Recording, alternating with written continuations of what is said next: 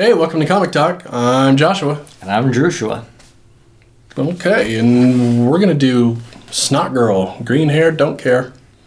Who is she? From the creator of Scott Pilgrim.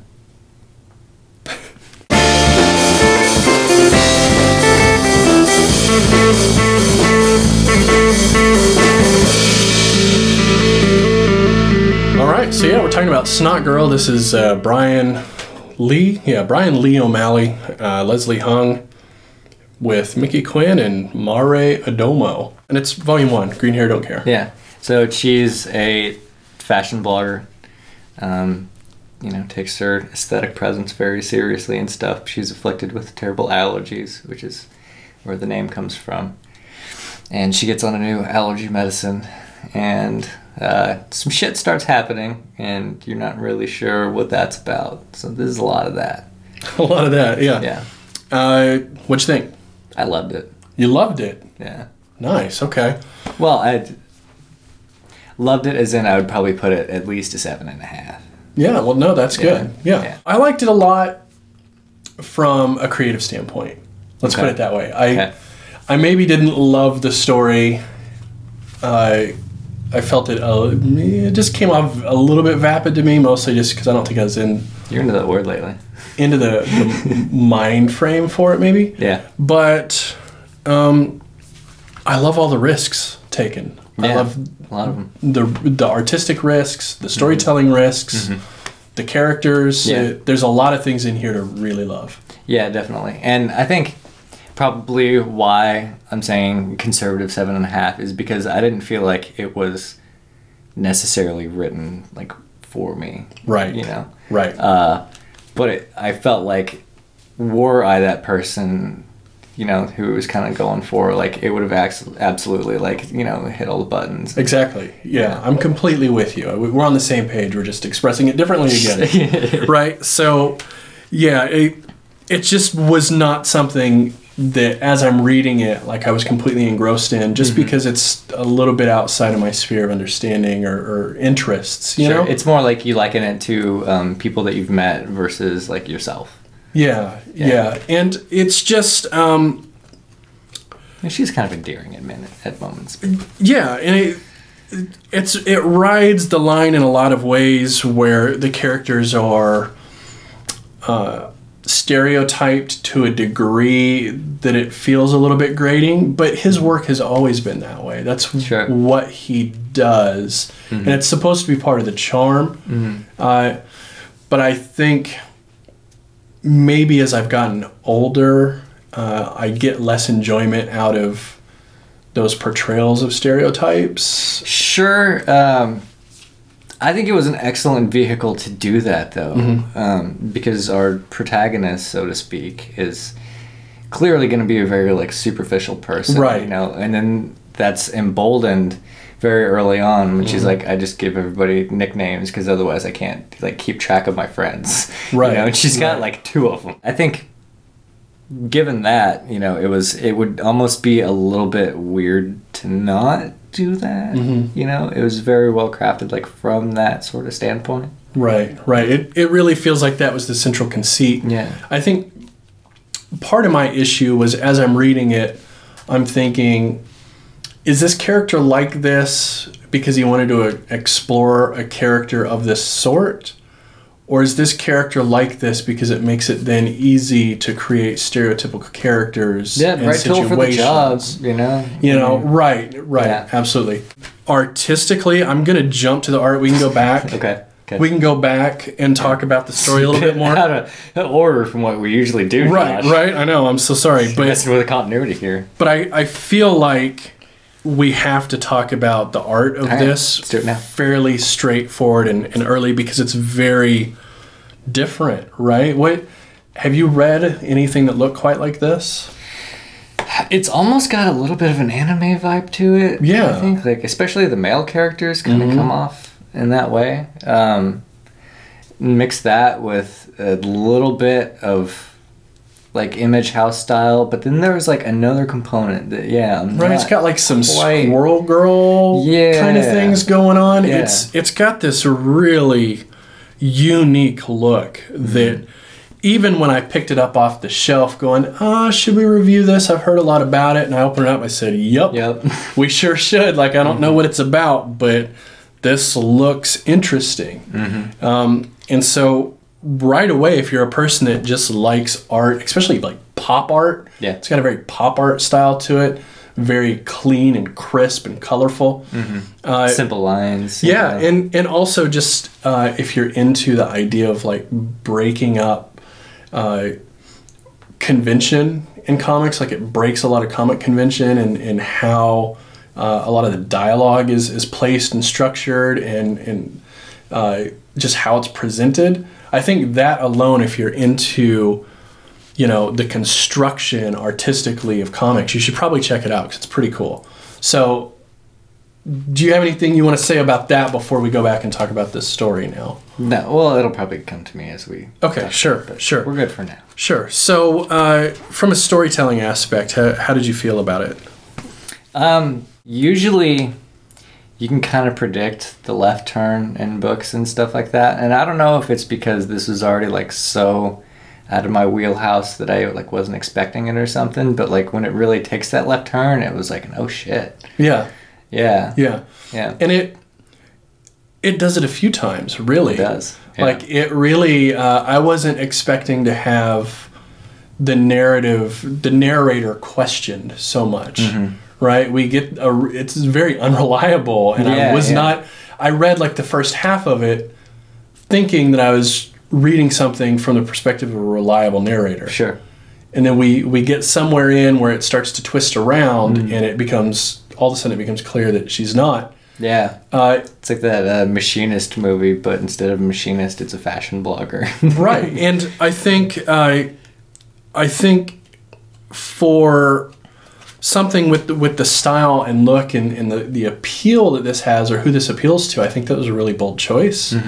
And I think it's also probably going to broaden a lot of readers' perspective of writing and literature in general. Yeah, definitely. Which is, I think, a kind of a weighty claim that I'm making here, but I think it actually will.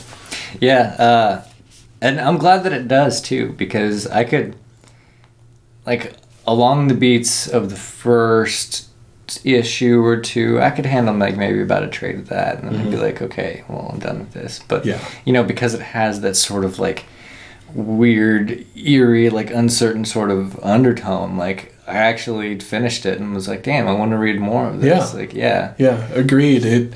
It definitely grows into itself as you continue through it. I would even say like the first issue or so, although I liked the look of it, was not necessarily representative of... and I wasn't super into it. I was like, I don't know. I guess this will be okay. But as we get into the twists and turns and the sudden lefts and rights that it takes, I liked it pretty good. So what about the character voices here? Did you have any of the same problems I had with feeling like they were playing to type a little strongly, or did that bother you or not? It was super evident that they were doing that.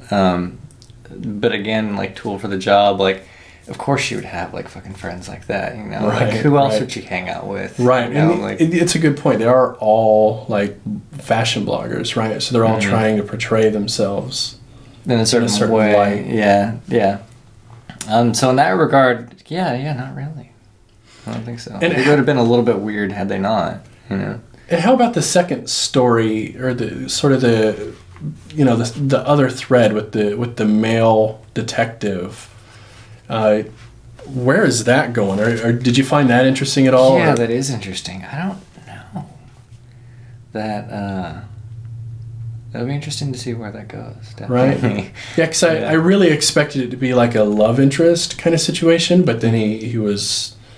It starts to turn into like a detective story, and it's a little bit of both, and it's pretty strangely. It's an approach I haven't really seen, especially in something like this where everything else was so starkly different. Like it's almost like a John Layman, his characters in Chew, where it's like this weird like offbeat detective story that's like a little bit fun, and the characters aren't your normal standard detective kind of characters. Just right here in the middle of this weird like fashion blogger thing that it was an interesting second story to have intermingled throughout. Yeah, and I think he did a good job of sort of incorporating it in a way that makes sense, you know, because it would have been very easy to just say, okay, like this thing happened, obviously, you know, it would be a good time to introduce a character, you know, to this end, but then like the way that it's packaged and like sort of preemptively like sort of hinted at before it even like comes into the fold, like he's not even like truly into the fold at this point. Like they've talked like one time, you know. Right. But yeah, very good like long-term storytelling. I think so too. I'll be interested to see where this goes. I think this is probably going to get more twisted and weird in further volumes. And I mean, it is Brian O'Malley, so that seems likely anyway, right? He writes some pretty weird stuff. Yeah. So, overall, first, who would you recommend it to? Oh, girls in their 20s. Yeah. Yeah. Definitely. Especially anybody that's aware of the fashion world, fashionistas and blogging and that sort of stuff. I think you need to have... Not somebody that's, you know, a bit, like, nervous and self-conscious. I think, sure. You know, would just... Yeah, like... there's like a scene in there where she's talking to the doctor and he asks if she's like taking any other medication, and she's like, should I be? Like, are other people taking stuff that I'm not taking? Am I bad at medicine? Right. It's just the line, like, am I bad at medicine? Like, I could see being a very like identifiable thing.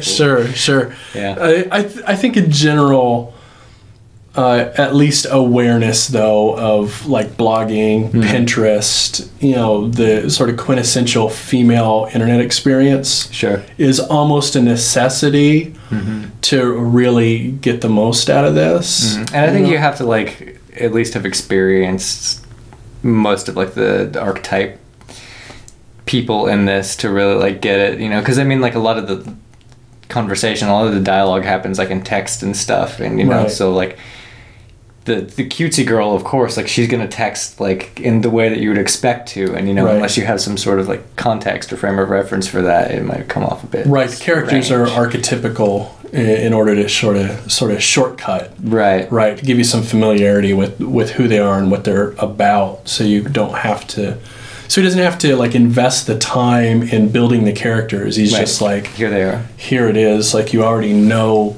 sort of what to expect from this person. Which I appreciate that he did that and didn't try to go into too much depth, like explaining like all that other, because it's like so unnecessary, but it's like something that a lot of other people would have done. You know?